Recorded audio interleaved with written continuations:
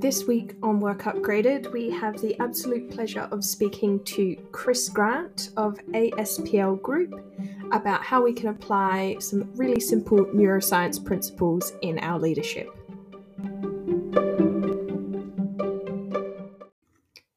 For the past 9 years, Kris Grant has been leading ASPL Group as CEO, overseeing its management consulting, training, and recruitment divisions to deliver major transformational projects, strategic leadership training, and personnel resourcing to improve business functions and increase productivity across Australia's public and private sectors. A champion of emerging leaders and an ambassador for workplace equality, Kris has built a successful career and a stable of key clients through living her own mantra of always being an authentic leader and empowering her staff and her clients' personnel to create opportunities for success. At ASPL, Kris offers a leadership and coaching program that empowers executives to progress to the next level in their careers with a focus on personal leadership development. And we get the absolute pleasure of hearing some of what Kris shares with her coaching clients on Work Upgraded today. Hi, Kris. Welcome to Work Upgraded. It's a real pleasure to have you. Thank you, Lauren. It's an absolute pleasure to meet you and to be on your podcast. Thank you very much. So here on Work Upgraded, we spend a lot of time talking about the future of work, but particularly really practical things that leaders can take on board to prepare themselves for that. So I guess I'll start off with the question, what do you think is the most important things for leaders to prepare for the future of work? I think there's a couple of things that's really crucial right now. And obviously, with the borders being shut internationally and internally, it's created such a capability war across the country. I know everyone talks about the Great Resignation, but from my perspective, whilst it's really challenging, it's also a really good opportunity for leaders to go, okay, instead of going into competition, why don't we look at our internal capability? As you and I know, it's more on the strategic workforce planning front and really try and shift their mindset to try and find solutions rather than just reacting to the market. Yeah, awesome. And what are some sort of practical ways they can get started with that, sort of looking internally at their capabilities? I mean, look, it depends on the size, but most of them have capability frameworks where they want to move to in the future. So they need to do an assessment, with their data on exactly, what their current state is, and then obviously look at future state and see where those gaps are. Yeah, excellent. So what would you sort of describe as your overall philosophy to leadership? What's the key thing that you see being important for leaders? I think that from a leadership perspective, I'm really passionate about giving them the tools and techniques to be their best version of self. And I think a lot of people or a lot of leaders kind of fall into the leadership role, especially in any sort of technical discipline, whether it's, health, IT, even finance. And they don't always have a passion for leadership. And then, they can struggle with it a lot, especially with the complexity that we're all going through with the pandemic, for example. So giving support to the leaders, whether it's on a training front or a coaching front, I think is really crucial. It's so interesting you touch on that, because that's definitely been my experience as well, coming from sort of an accountant myself, but also working with a lot of people in technology. And often, sometimes just being a high performer lands you with a leadership role that nobody's ever really told you how to do before. None of your uni courses trained you on how to do this. So you've got to go out there and find the skill development that you need. Where do you find is most important for leaders to start with that journey? So they found themselves in a leadership position by art or by accident. What do you think are some of the key things to learn first? I think that some of the key things is obviously self-awareness, and that is something that is it's not easy to develop without assistance, I don't think. Look, it really, really depends on the person's EQ and, how well developed they are. I find that self-awareness, self-reflection, self-regulation, which is neuroscience, which is what we teach. I wish I knew it when I was younger, and I still lead a large workforce, but I was definitely the overachiever and trying to do too much and overthinking everything. Those probably 3 areas of practice is probably what I would recommend. Yeah, excellent. So you mentioned the neuroscience of leadership. I had an interesting conversation with a colleague about that, but I'd love to hear your thoughts on how to bring neuroscience into your practice, and maybe some of the techniques used in coaching. Yeah, look, obviously, from a coaching perspective, we use the GROW model, which is all about shifting the mindset.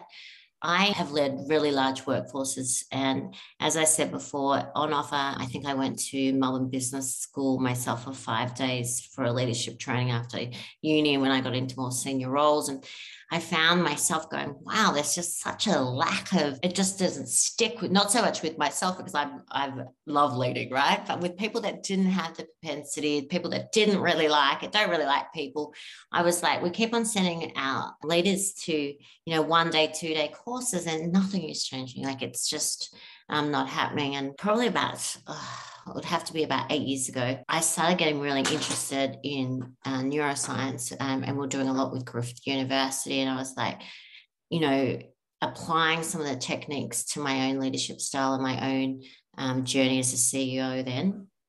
Still are, and seeing if it could shift myself, like if I could shift my own patterns of behavior, such as I mentioned before, I've always been a big overthinker. And, being a young mom, in a senior role, in a global role, I found that I kept on trying to do more instead of trying to look at myself kind of like an athlete and trying to, hit the peak performance. So with the power of neuroscience, which we've developed over the years, and we run it especially quite heavily in health and government, it actually shifts the pattern of behavior with the participants. So we do it always over a longer period of time. So for example, sometimes with the likes of defense, we've run it over 16 weeks and it's 2 hours a week. And then sometimes depending on what patterns you want to shift, it's, 8 hours. So over 8 weeks.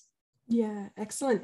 Are there any sort of small tips that you could recommend that the listeners try to sort of uncover more of the power of neuroscience? Yeah, like I said, self-reflection is probably one of the tips I would recommend. I think also recognizing that it does take time to shift. Like there's a lot of books like Atomic Habits and things like that right now, right? But looking at, say, for example, instead of like our New Year's day list of 50 things I want to change, maybe if you want to change, I want to plan more because planning's hard when we're really busy, and then just trying it every day for 5 days, and then every night doing a bit of a self-reflection on how you're progressing, because that's your neural pathway. So that's what we're trying to shift here, if that makes sense. They're the kind of little tips I would give. Yeah, beautiful. So practical as well. With the self-reflection, is that something that you would write down? Can you sort of do that by talking out loud? What are the methods for that? Well, there is the power of the writing. I still journal every day. I would recommend writing myself. And I guess, you've got to consider here, this is what I always say to anyone. It's, back in the day, I used to go to, a leadership or any training. I was like, it's like taking a neurofilm. I'm going to be transformed into this incredible leader. But no matter what, no matter how good your facilitator is or how good your coach is, you're going to have to do the work yourself. And that's a shift in your own mindset as well.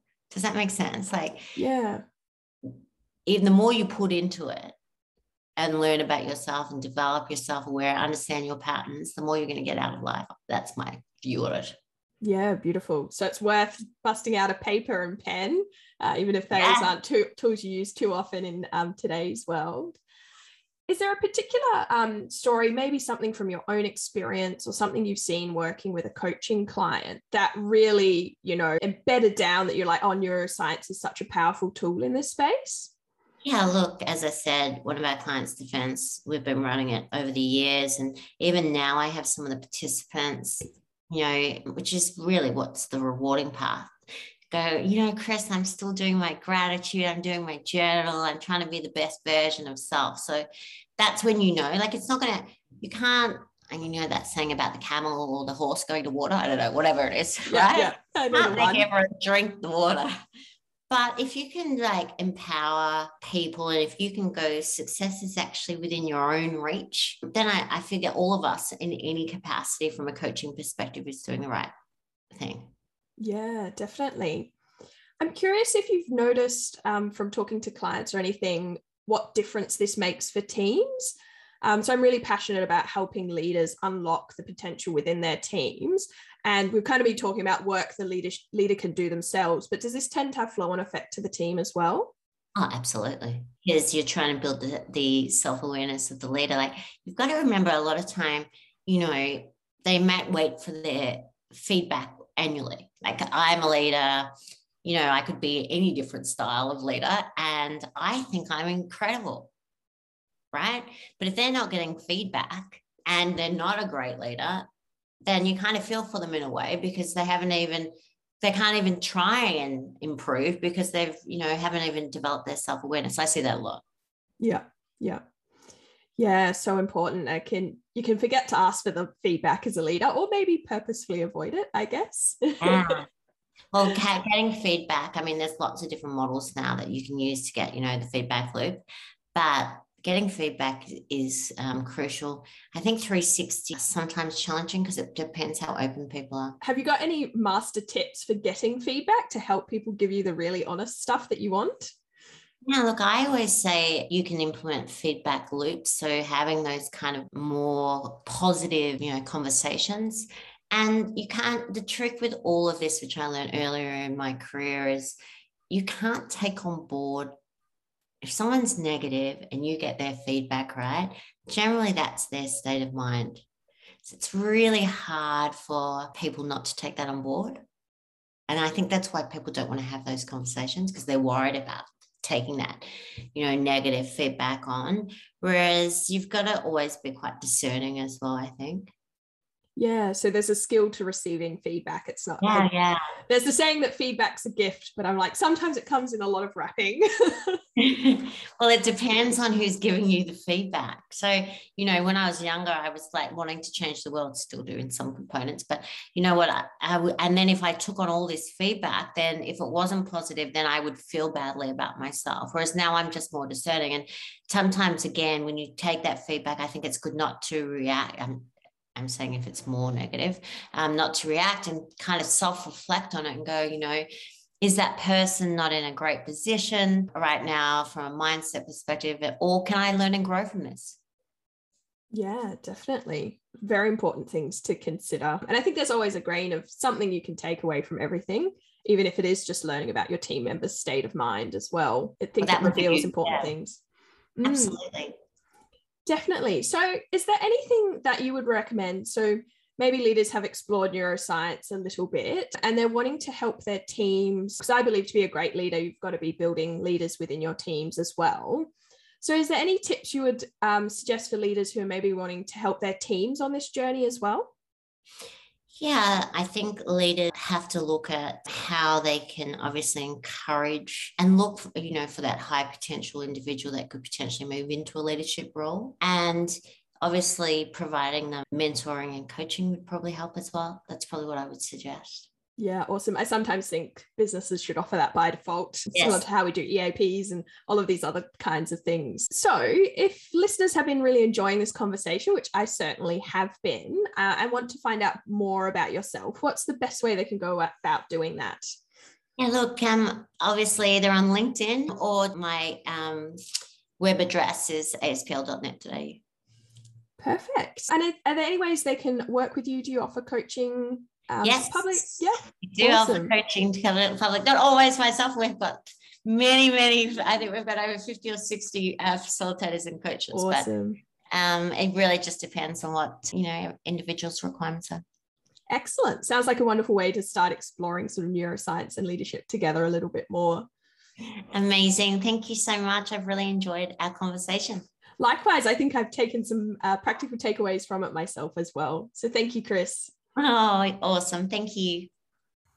Thanks for tuning in to my interview with Kris Grant. As usual, you can find me on the Wizard Labs social media channels. So that is Wizard Innovation Labs on Facebook, LinkedIn, and Instagram, and Wizard Team Labs over on Twitter. If you're curious to explore some of the other skills that I believe are required to lead in the future of work, You can check out the Wizard Labs website at www.wizardinnovationlabs.com and download our free resource about the 9 skills required to lead in the future of work. Thanks for joining me, and keep upgrading work.